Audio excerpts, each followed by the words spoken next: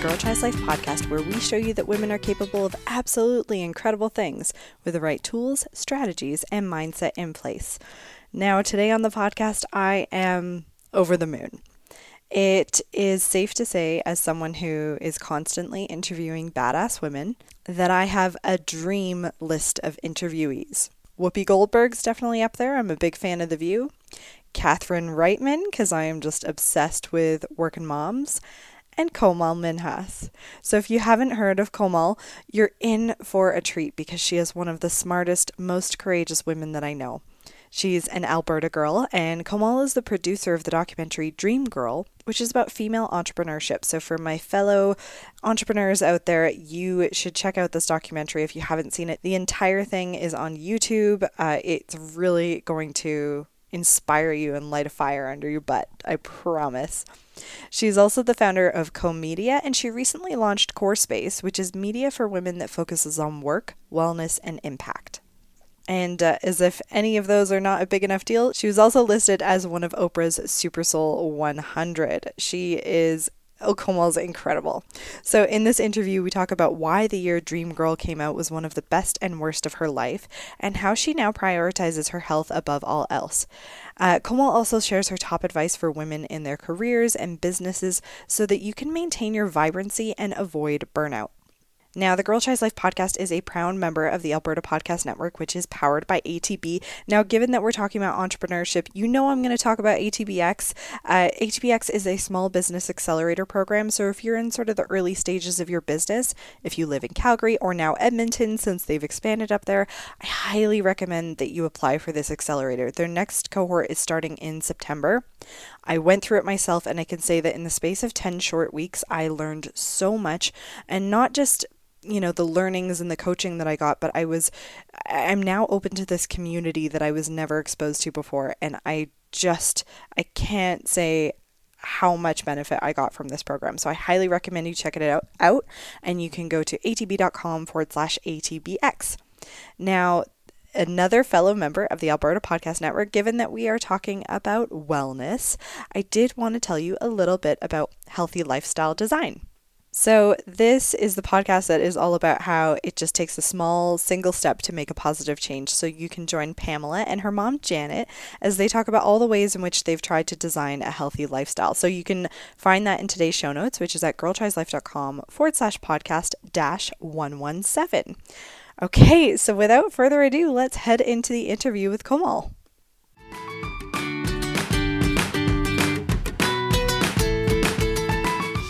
Well, thank you so much, Komal, for joining us on the podcast. I'm like such a fangirl right now. I'm so happy to be here, and I so appreciate you and your enthusiasm and for reaching out to have me here. Well, for a lot of our listeners, they may or may not have seen Dream Girl. They may or may not have been sort of exposed to the work that you do. So I kind of want to start with 2016, which was both sort of the best and the worst year of your life. So I'm hoping that you can tell us a little bit about why those two things coincided. Absolutely. So Dream Girl is a documentary film about ambitious and inspiring female entrepreneurs that I produced and created with my co-founder, Erin Bagwell, in New York. And it started as a small seed of a dream. Erin had created a Kickstarter campaign to create this film. The call to action was, we see the likes of Mark Zuckerberg and Steve Jobs, but who are the female founders? Like, what do their lives look like? And the Kickstarter campaign went viral courtesy of Marie Forleo. And she sent it to all of her newsletter readers with this call to action to help fund the campaign. And almost overnight, it went from 30,000 or 37,000 to like 50,000. And then a couple days later, broke $100,000 on Kickstarter.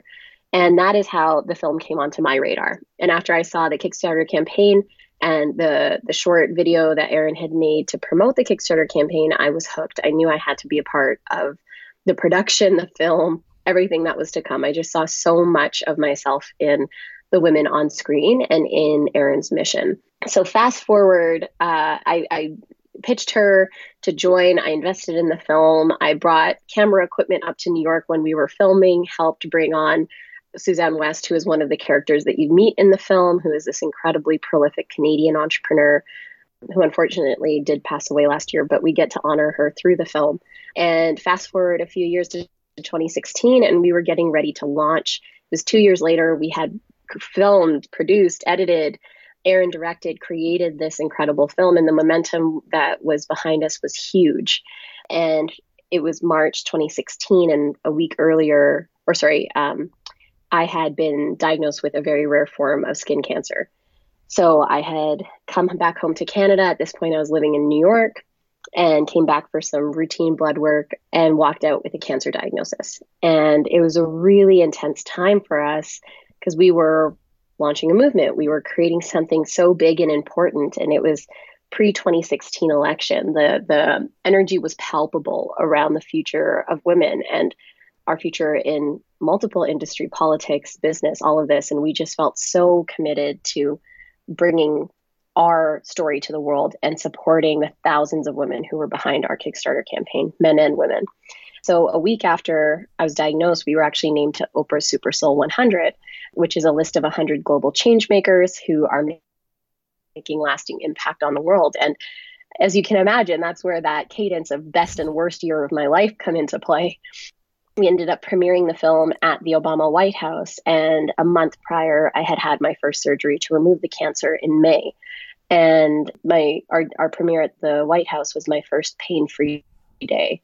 And fast forward a few months later, and the same week that I was on my first magazine cover, I was also heading in for my second surgery. So it was a lot of highs and a lot of lows. And it was a year that really took a lot out of me and made me realize that it wasn't enough for me to change my external world and change the world around me and be this massive change maker in the world. I had to change my own life. And that's what led into 2017, which was me taking time off and being forced to take time off because I had gotten sick again with a neurological illness. So that led into 2017. But I know you wanted to start with 2016. So Yeah. No, I'm curious. I know I've heard in interviews you've talked about the neurological illness. Can I ask what it was? absolutely. It was something called optic neuritis. So it's an anomaly in 40% of cases, and 60% of cases it's related to multiple sclerosis. And I had a pretty intense passion in December of 2016. And about a month later, lost vision in my left eye. Just woke up one day in January and I couldn't see out of my left eye. And it took about a week and a half for the proper tests to be done for them to realize I had what's called optic neuritis. It's essentially where your optic nerve becomes inflamed. And I was in the neuro-optometrist's office in Park Slope, Brooklyn, because I didn't have health insurance. And it was like the lowest cost entry point to the type of care that I required. And she just asked me point blank, like, is there a history of MS in your family? And I was like, no. And she was like, well, this could very well be linked to multiple sclerosis. And I just remember, and I've never shared this, but walking out of the optometrist's office, and my fiance at the time, husband now, was with me. And I've never broken down and I've never cried the way that I cried on that street in Brooklyn. And it was very, very, very intense. And it was my wake up call, because apparently cancer wasn't enough of one to learn that, again, it wasn't enough to want to change the external world. I had a lot of work to do to change my world. And so a week later, we moved back to Canada because I needed some acute care. And it took about 7 or 8 months for most of my vision to return. I still am missing about 10% of my vision in my left eye, and that's permanently damaged. But I knew with any neurological illness that stress was one of the biggest aggravators and accelerators. So now I live in the country. I've moved from the streets of New York to rural Ontario in Canada, and I couldn't be happier or healthier now, almost 2 years later. And when you say you live in the country, like your husband is saving frogs from the pool. He is, yes. You are correct. He put this thing in the pool, 4 of them. They're called frog logs because he would be catching frogs from the pool filter. So yeah, exactly. And we're looking at deer. Like, I think the turkeys are out right now. We're in the middle of 40 acres here just outside of Ottawa, and it's our little sanctuary. And It's a place actually where a lot of our friends now come for respite. We call it the retreat. Well, whenever friends come over, it's retreat weekend. They get to unplug, chill out, reflect, and just kind of fill their cups back up. And that's sort of my ethos now with everything I create. And isn't it crazy that, like, back in maybe our parents' day or our grandparents' day, like a vacation or an exciting thing was to go to a city, and now we all are overstimulated and need these respites and these breaks and these retreats when, like, we would have before. Absolutely. And I think it's really is the hyperconnectivity and the ability for us to not turn off that really can take us over the edge. And we don't even realize it because it's become so normalized societally Yeah. that we're connected to technology, that go, go, go is the norm. And that we're starting to treat our bodies as though we are machines when we're in fact human beings. Yeah. So when you're diagnosed with this neurological illness, what, you were 26, 27? I had just turned, this is a great question. I had just turned 27. Yeah, And that's nuts because you don't expect these things. Ideally, none of us ever want any of these things to happen to us, but we all seem to think we have all this time and that if anything's going to happen, it's not going to be till our 40s or anything like that. So you've had this wake up call at such a young age, which is so rare. absolutely. And it's really funny too, because it was obviously it was a shock to me as the person going through it, but even like the people in my family, my parents, cousins, siblings, like they still don't know how to talk about it. Like when we talk about that period of my life, I just say when I was sick, because I think it's, you kind of have to dissociate as an individual who loves someone who's going through so much, or as an individual who's going through such intense things, because it is unbelievable. And to land in the reality when it's such an intense reality can be a really hard thing for a lot of people. Yeah.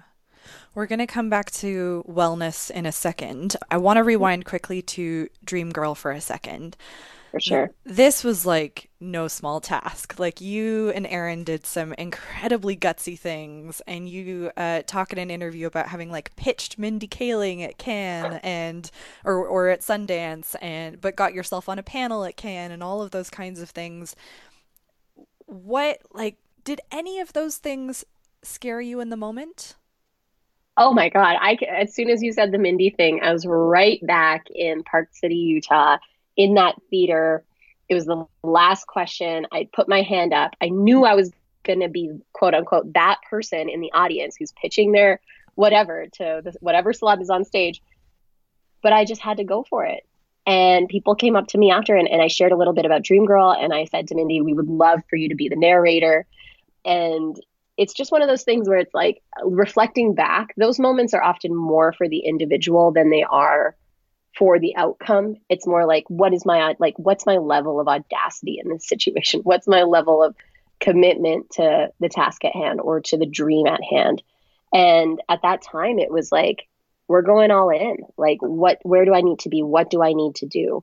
And when you have that like boundless commitment, energy, enthusiasm that I think comes like with being in your early to mid 20s also, you just roll with it. Like you go all out. And those were definitely moments where it was like, we're going big. Like this is a once in a lifetime moment for us to create something of value, of substance, of impact. And we're not leaving anything behind in this situation. Yeah.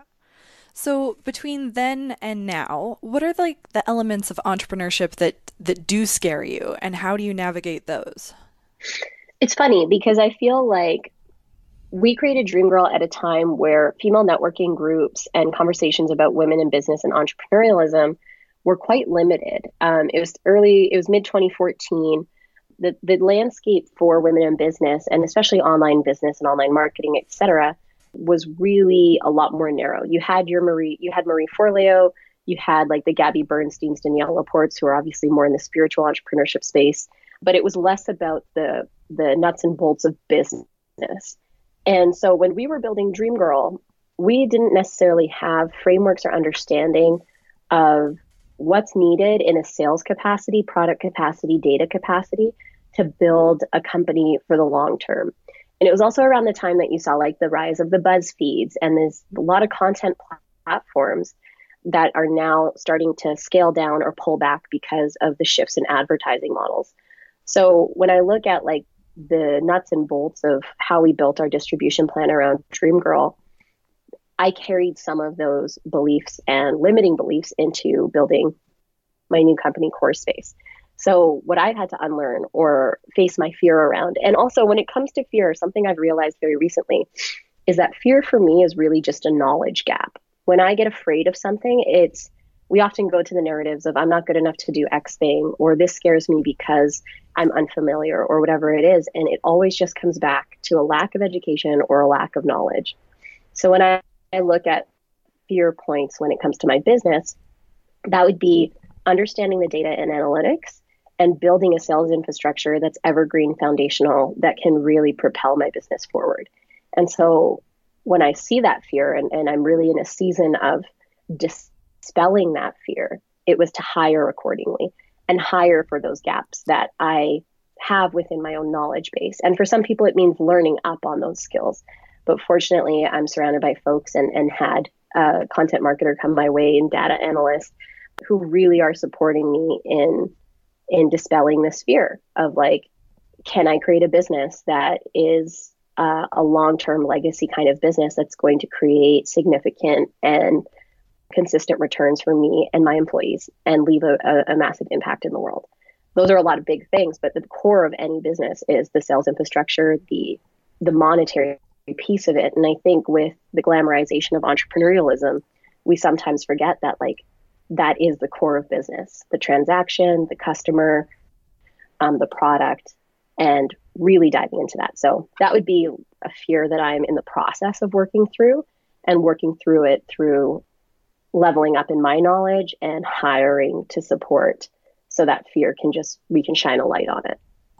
Yeah, I think you're so right. It's a knowledge gap or sort of fear of the unknown and not having tried something before. And when you try it, you kind of often find it's less scary than you think it was, as long as you give it a go.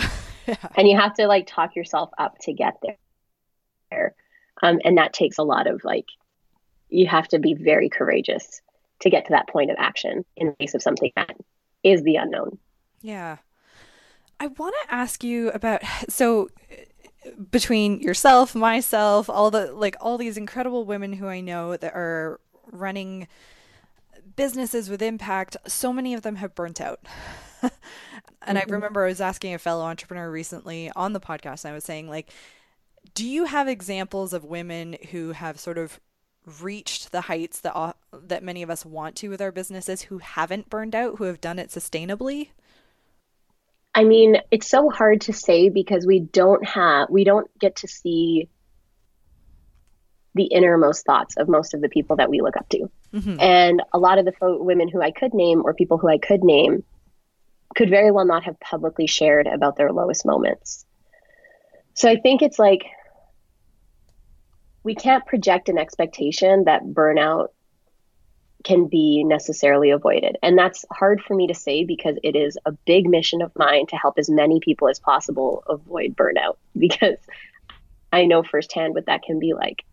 But at the same time, each person has to walk their own path to like what they're here to learn, what we're here on this earth to learn. And so when I look at folks, like, I can't assume that they've been burnt out or not, or people who are evangelizing that I've never been burnt out and therefore, like, for whatever reason, that would put them on a pedestal. So no, I can't think of someone, a female in particular, who publicly has not burned out. But I also don't want to say that in a way where it's like statistically an anomaly, because I just feel like we don't know enough about people to know what we don't know. Yeah. So when I think, because I often wonder sort of what I would say to younger women who are sort of fresh out of school or whatever, and they're starting their businesses, and they have that, like you're saying, you're in your 20s, you have that go, go, go, put it all on the table kind of mentality.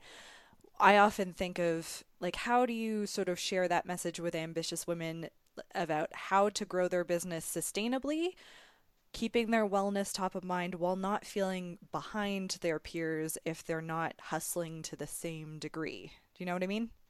Totally. And I would say, like, the core to this is therapy or coaching. Yeah. Yeah. Because a lot of those things, like when we're saying, like, playing the comparison game, well, that comes to inner work. That comes to, are you dealing with your own demons? Like, where do your expectations of yourself actually come from? Like, why are you so addicted to specific outcomes, work styles, habits, behaviors? What's really making you tick? And so for me, when I talk to young people, a lot of people don't realize that they have counseling services available on campus and that this is something that they can kind of start resourcing when they are in college, university. And then when you're fresh in the job market, it's the first thing you let go of is like a lot of young people aren't encouraged to have people to talk through things with. So when I do share with young women about like, what do I think is the most important thing for them to stay sane and for this long-term sustainability, and it is community. Because if therapy or traditional coaching is not an avenue that is affordable or available, then the next best thing is who's around you, like who's your safety net, who are the people you can lean on. Are you emoting? Are you like being candid about how hard this struggle is? Because I know that in lieu of a coaching session or a therapy session, I have a core group of people in my life that I can reach out to when I am struggling and when I need just to let it out. And so I would say like that is the most important thing as a human being, because I think this goes beyond entrepreneurship, where we see people in conventional workplaces who are under these like wild expectations about how to live and how to work, and they just don't know how to stop or how to like process. And the best way to process is through communication, through story, and through community.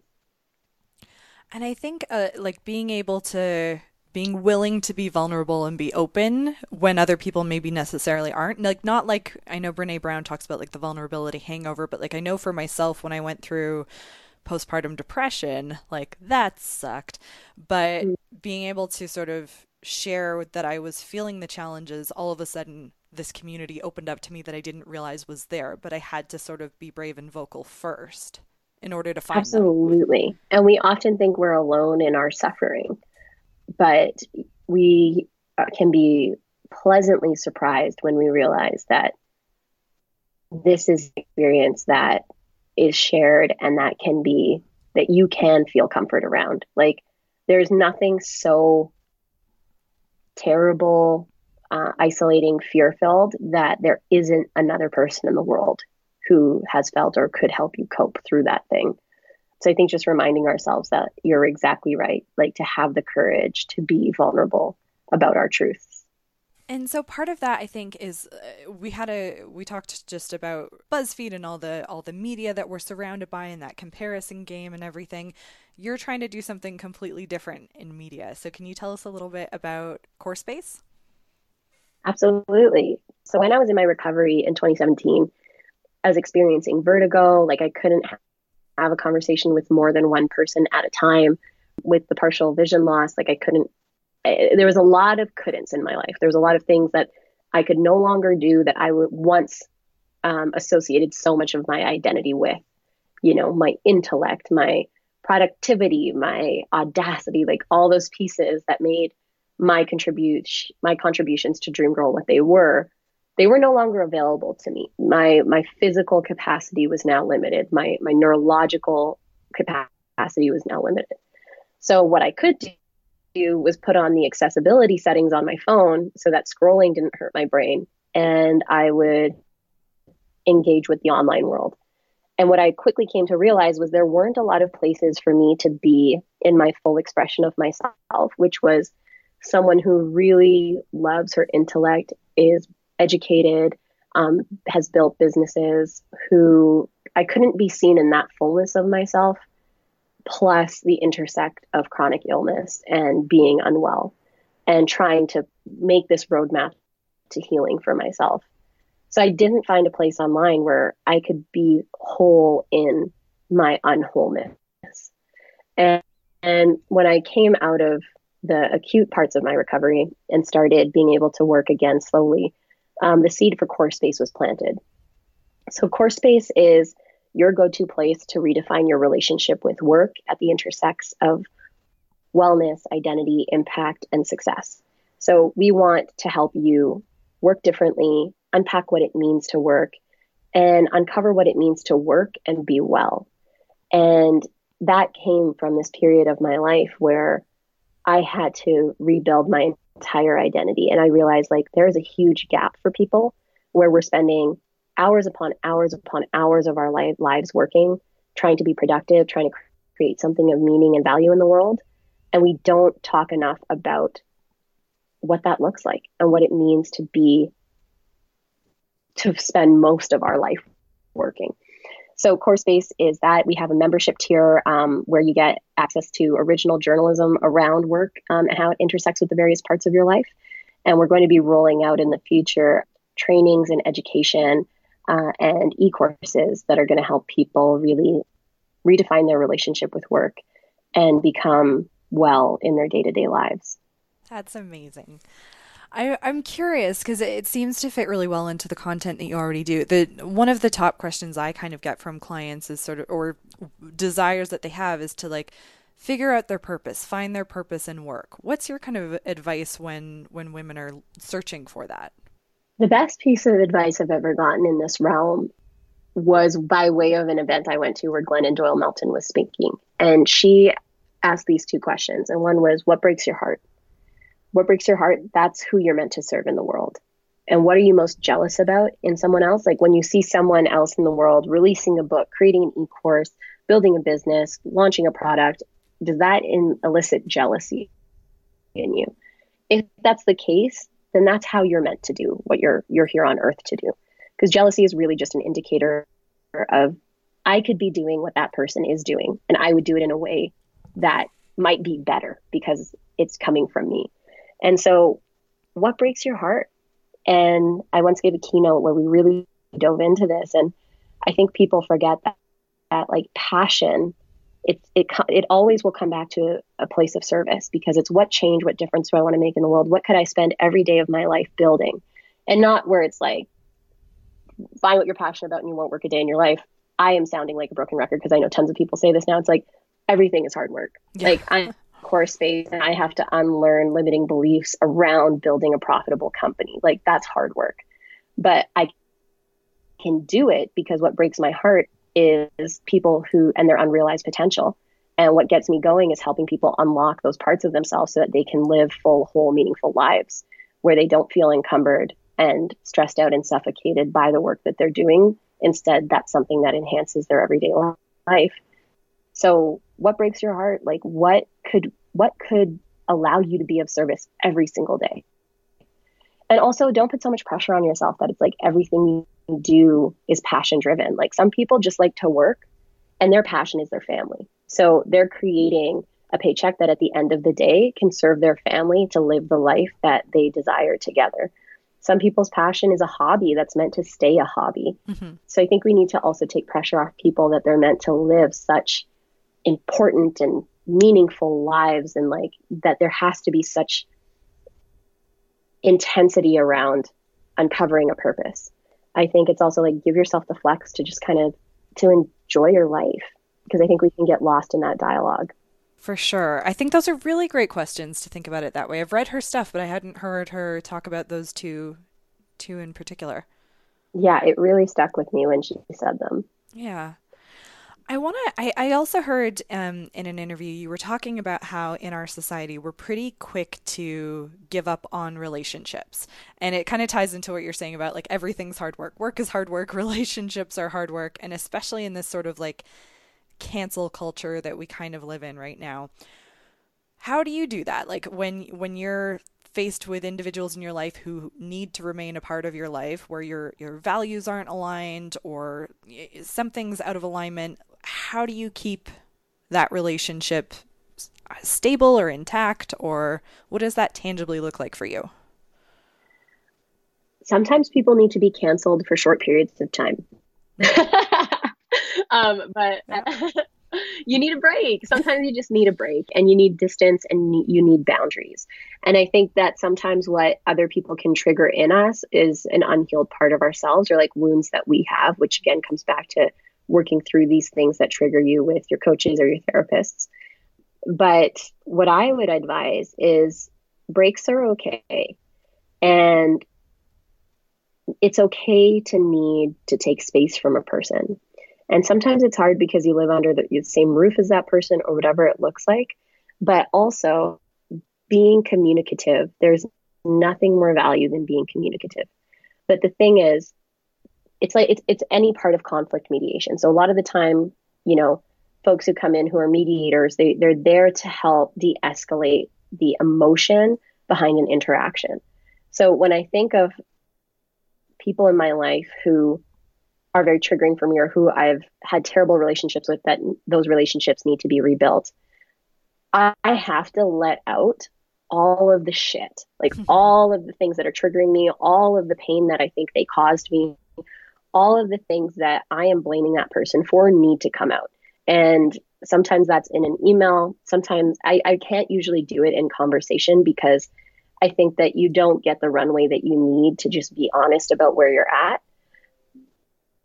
But once that's put through, you need to give it time to settle with the other person. Like, it's a long process.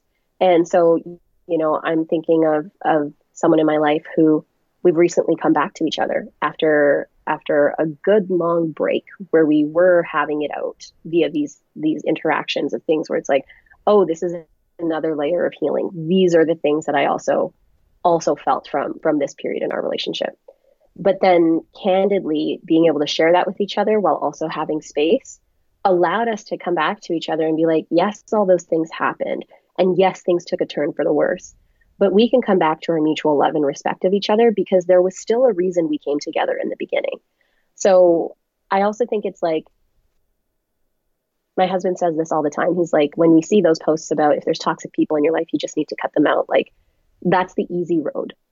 And sure, for a period, you might think this person's out of my life for good, but the likelihood that they come back may be high. And just having like the maturity and emotional support, again, through community therapy, coaching, whatever it is, to really unpack, like, why is this triggering me?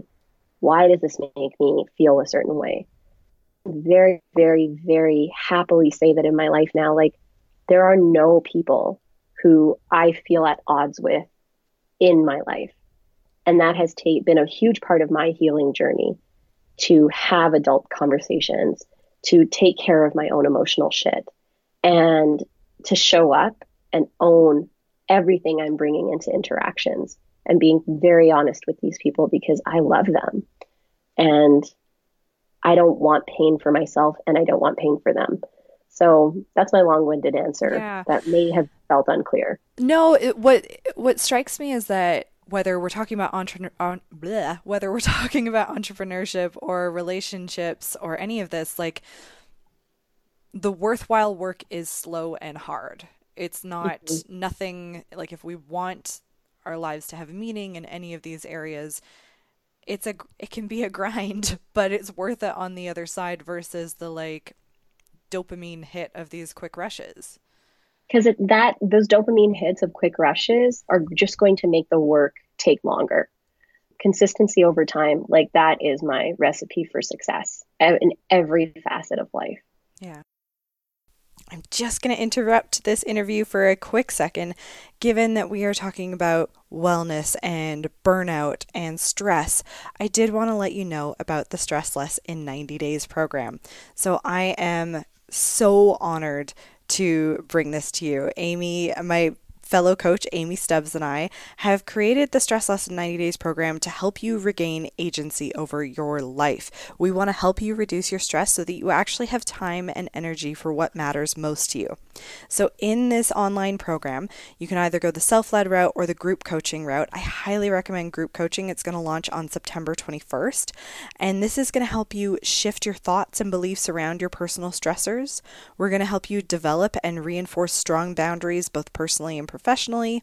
You're going to develop a strong self-care, not a self-comfort routine. Find and create more joy in your life. Create an accountability model that's going to last and make achieving your goals inevitable. We have packed so much goodness into this program, and yet we have not overloaded it because we truly believe in curated content and not an overwhelm of content. So, like I said, the group coaching program is only going to run a couple times a year. So our first cohort is starting on September 21st. There is a 30-day money-back guarantee. So really, there is no risk to joining up for this program. I know you're going to get so much value out of it. So I highly recommend you check it out at stresslessladies.com/coaching. I would be so honored to have you on this journey with us. And if you are feeling overworked, overwhelmed, overtired, Stress Less in 90 Days might just be your solution. Okay, let's head back to the interview. I want to ask, you do some really great Insta story lives and sort of sharing how you're incorporating wellness into your days, working out and meditation and all that great stuff. What does it? I feel like all of that is really easy to do on sort of like an average, well-paced day. What does a hectic day look for like for you, and how do you incorporate wellness into it? Yeah, for sure. So I think that it's funny because the last 5 days have been the first 5 days in like 6 months or so where like I haven't meditated. I haven't worked out in about 4 or 5 days, which, is long for me because I was so committed to my consistency. But sometimes you do just need a pause to reevaluate, to check in and to move on from there. I am not a mother, so I cannot speak to necessarily the mothers in your audience because that is not a lived reality that I've experienced yet. And any sort of advice I would try to give from that standpoint would just be bullshit. So my version of hectic is very different than caretakers. And I've made my life in such a way that hectic is on my terms, which is very privileged. And so when I can think of like when I am responding to and showing up for people in my life in really hectic periods, like after a sudden death or someone is being hospitalized, like Mitch and I tend to be first responders in our family to a lot of those sorts of things because we are very good at sort of like the crisis management side of stuff. It's honestly like in those days, I know to be able to show up for the people who need me the most, like I have to do certain things for myself to perform best in those situations. So, someone we loved passed away in September very suddenly. And when we went back for the week prior and supporting with funeral arrangements and all the different things, like meditation for me was a core part of that. And even if it was like 5 minutes in the morning, like just a little chunk of time for me to be like, what's the intention for today? How can I show up best for what I need to be here for? And then eating really good food, because even in hectic times, like we can have the urge to grab the thing that could provide comfort, or we can have the urge to know that the other option is what's going to sustain us. And I'm not great at it 100% of the time, but I'm better at it than I used to be. And 80% of the time I can say like for example, that 2 weeks back in September when it was like we were in the pressure cooker, it was like, okay, this is the non-negotiable. Like we landed at the airport, went straight to the grocery store first, got everything we needed so that we could perform best for that 10 days. So I think it's just like make your short list of 2 to 3 non-negotiables so that even on the most hectic of days, if you get even like an accumulative 30 minutes throughout your day, like say 5 or 7 minutes for an early morning touch base with yourself, and then making those right food choices, like taking the extra 5-minute drive to say, get the salad bowl versus like the other version of fast food. Like we can bring that intention to those actions, even in my opinion, busiest of times. But again, that could be fresh coming from someone who's never had children. I'm talking about like worst case scenario points in our lives where we've had to do crisis management. Like that's where I'm trying to equate that. But that's what I would suggest is like, what's your short list of the non-negotiables for you, and how do you do them in the shortest time frame possible? No, I totally agree. And like pockets of time or areas that you can really capitalize on. Like I'm even thinking as a mother with 2 crazy children, one being a toddler, when the tantrums are flying, I occasionally will just remove myself to the bathroom for 10 deep breaths. And That's that, great. like, it's not a lot, but it will make a difference. Yes. And that is, I think I am surrounded by a lot of new moms, and that selfishness needs to be celebrated. And I chose selfish for a reason because it's a word that triggers so many of us, but it's like, what are you going to do? Sit there in the tantrum? Like this little being needs to let this process through their body, through their head, like through whatever it is they're going through. while you also need to take care of you. So like I encourage that 100, and I do that with my nieces and my nephews and the little ones around me. It's like, okay, you're doing your thing. I'm just going to take a second for myself too, because my inside of me, I want to be doing the exact same thing as you. Yeah. Well, and I recently saw a video where they were talking about like how we need to help kids self-regulate. And it Mhm. occurs to me that like so many of us never learned to regulate ourselves. And so it's kind of like having to, I'm learning a lot about myself through this process. So, Totally. And I yeah. mean, our first instinct as parents and caretakers is I don't want this person to feel pain. I don't want this person I've created, this little baby of mine, to have to experience pain or all of these things. But like truly, one of the probably the greatest gifts of having gone through so much at such a young age is like I genuinely know all of that made me stronger.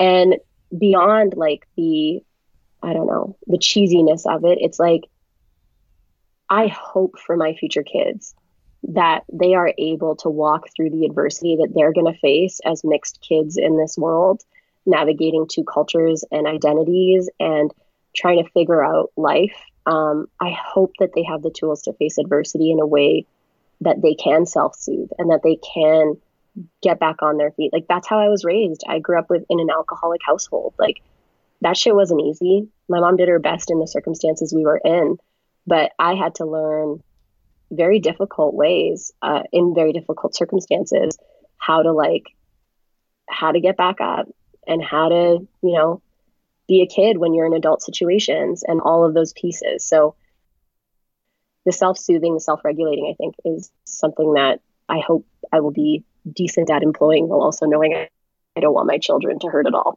Yeah, no, I hear you. Well, I could talk to you all day, but we're going to respect your time and we're going to move into the 5 questions that we ask at the end of every interview. So, we may have talked about some of these already, but what are the things or the projects that get you really fired up in a good way? So right now, CoreSpace, when we launched our MVP earlier this year in 2019, we focused on work wellness and impact. And we've been really looking at the data and listening to our members and realized that work and how it intersects with wellness, success, identity, and impact is where people want more content. They want to know, how can I work and be well? How can I work differently? And what does it actually mean to work? So when we realized this, and I realized that like this is what people come to me for, this is what people want to hear from me. I felt like I went from swimming in murky water to swimming in a crystal clear lake. And so this makes me excited because it also shows me, and I hope your listeners can have this as a takeaway, that like if you work through the murky stuff of product development, messaging, figuring out what box you fit into or what you're actually putting into the world, like what do your customers actually want, doing the hard stuff of asking the tough questions, like you can get to a place where your product is excellent, your audience is responding beautifully, and you can scale. So I'm really, really pumped about what we're creating over at CoreSpace. This next iteration of things in this next 12 months is going to be really wonderful. And in terms of other projects, I find that like everybody's creating an online business or like some sort of educational tool online. And there are a few folks who like I really love what they create. And one of them is Kat Gaskin with the Content Planner. Yeah. Yeah, I love Kat. I'm gonna be doing her workshop this summer. And I just find that like she shows me what can happen if you truly show up for your business and get over your fears. And So, so she gives me a lot of excitement. Yes, well, fun fact, we just interviewed her for the podcast, so she's going to be on in July. that's awesome. Yeah. Well, shout out to Kat and check out that episode when Victoria interviews Kat. I haven't heard it yet, but I'm sure it is fire. There you go. So I imagine many entrepreneurs were big readers. What is the most inspiring book you've read in the past few years, or couple of books? The book that was most important in my recovery was Option B by Sheryl Sandberg. Oh yeah, yeah. And her husband passed away very suddenly when they were on vacation in Mexico, and he was running on the treadmill and had something happen with his heart, and he passed away. And he was a very like prolific CEO, And she obviously is the COO of Facebook. And I just remember watching that happen after the whole lean in era. And she worked with this man, Adam Grant, who is this incredible psychologist, prolific writer as well. And they wrote this book that is like, if option A like gets fucked up, pardon, sorry for the All good. swear, like how do you live with option B? And she shared this one segment in the book that like really helped me in my recovery and gave me a lot of insight into my experience with going back to work after being sick. And it was around like when you have someone who comes back into the workplace after facing like immense grief, immense trauma, illness, whatever it happens to be, their confidence is shot. They don't have a lot of belief in themselves, in their capacities. Their whole world is turned upside down. So the last thing as an employer or a colleague that you want to do is point out every day how different that person is, or how like they used to be so much better at X thing, or why don't they perform the same way? Because if anything, like that will cause them to go deeper into their grief, trauma, depression, whatever it is. And what she said Mark Zuckerberg did with her was encourage her to sit in on meetings, even if halfway through she had to leave because she was crying because of her grief and her trauma. And that was a huge insight to me because I didn't have that knowledge when I went back to work with Dream Girl after my sickness. And a lot of the dialogues that played out, we could have prevented had we had those insights. And the other is when someone's coming back after something really hard, you might think that time off is what they need, but they might actually want to work so they have a semblance of normalcy. So I give that option to all my employees where if something goes down, they have the option of if you want to work, like work, or if you want to act like you're working, act like you're working, like, or if you want to just be completely off, be completely off. But I leave it to them to decide and giving them that agency and trust so that they know that like I'm right there with them as they're walking that journey. But option B is a fantastic book for anyone who wants more insights on what it's like to pick yourself back up after a really tough thing in the context of work. Yeah, I actually preferred it over Lean In. I found it really Oh my God. interesting. It's really interesting to me because lean in wasn't something that I resonated with Me at all. neither. Yeah. And Yeah. I think that's the case for a lot of people. But I think that after you go through such a significant trauma, like you break open in a way that allows you to connect very deeply with a lot of people. And so I commend her for having the courage to write that book and seeing like the impact that it's had for a lot of people. Yeah. So, what are your biggest stressors nowadays, and how do you manage that stress? My biggest stressor is like balancing my workload because a lot of what I talk about is like decoupling your productivity from your self-worth. And now that I'm back at work and in the full swing of things and managing a team of six, there I tend to undervalue the amount of work that I do. So I struggle with actually being like, oh, hey, like I'm working a lot. I should probably, I not even should probably, but I have the tools to know that if I slow down a little bit, I'm going to be better off in the long term. So I think it's like same problems, different costume, but just being knowing that I have a lot more tools in my toolkit to help me work struggles. And then I think like as with any entrepreneur, the imposter syndrome and when you're going into a new area of growth in your business, like what's that going to look like? How do I work against like the inner critic and all of these different pieces? So yeah, those would be two struggles. Yeah. And managing that really with the sort of the self-talk and the therapy and how you manage day to day sort of what's on your calendar kind of thing. Totally. Yeah. You might have already mentioned this, I think, actually. What's the best life lesson you learned or advice that you've been given? I don't know where it came from, but just like you're not the work that you do. Yeah, that would be the biggest one.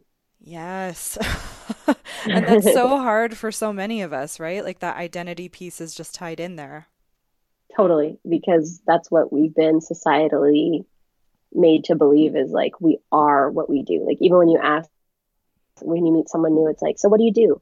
And we hear this over and over again. Like I get broken record, but it's like, how do we shift that to a different kind of conversation around like, who are you? Like, what do you love? What gets you going? Like, how do you like to show up in the world?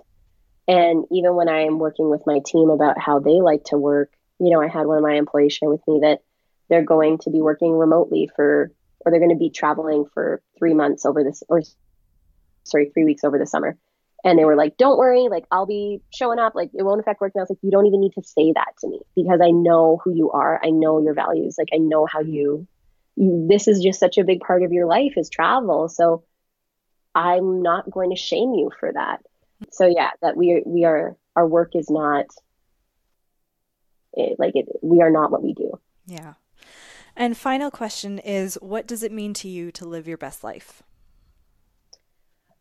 To me, living my best life is allowing, having the freedom to allow days to unfold in the way they're meant to unfold and to build up and learn more about myself and how I want to live my life and letting it be weird and messy and uncomfortable, but then also beautiful and joyful and not really judging the circumstances I'm in or how I'm feeling or what I'm thinking. So really just like the freedom to just be exactly where I'm at whenever I'm where I'm at. I love it. Well, thank you so much, Komal, for joining us on the podcast. It's been such a pleasure. Thanks for having me, Victoria. So happy to be here.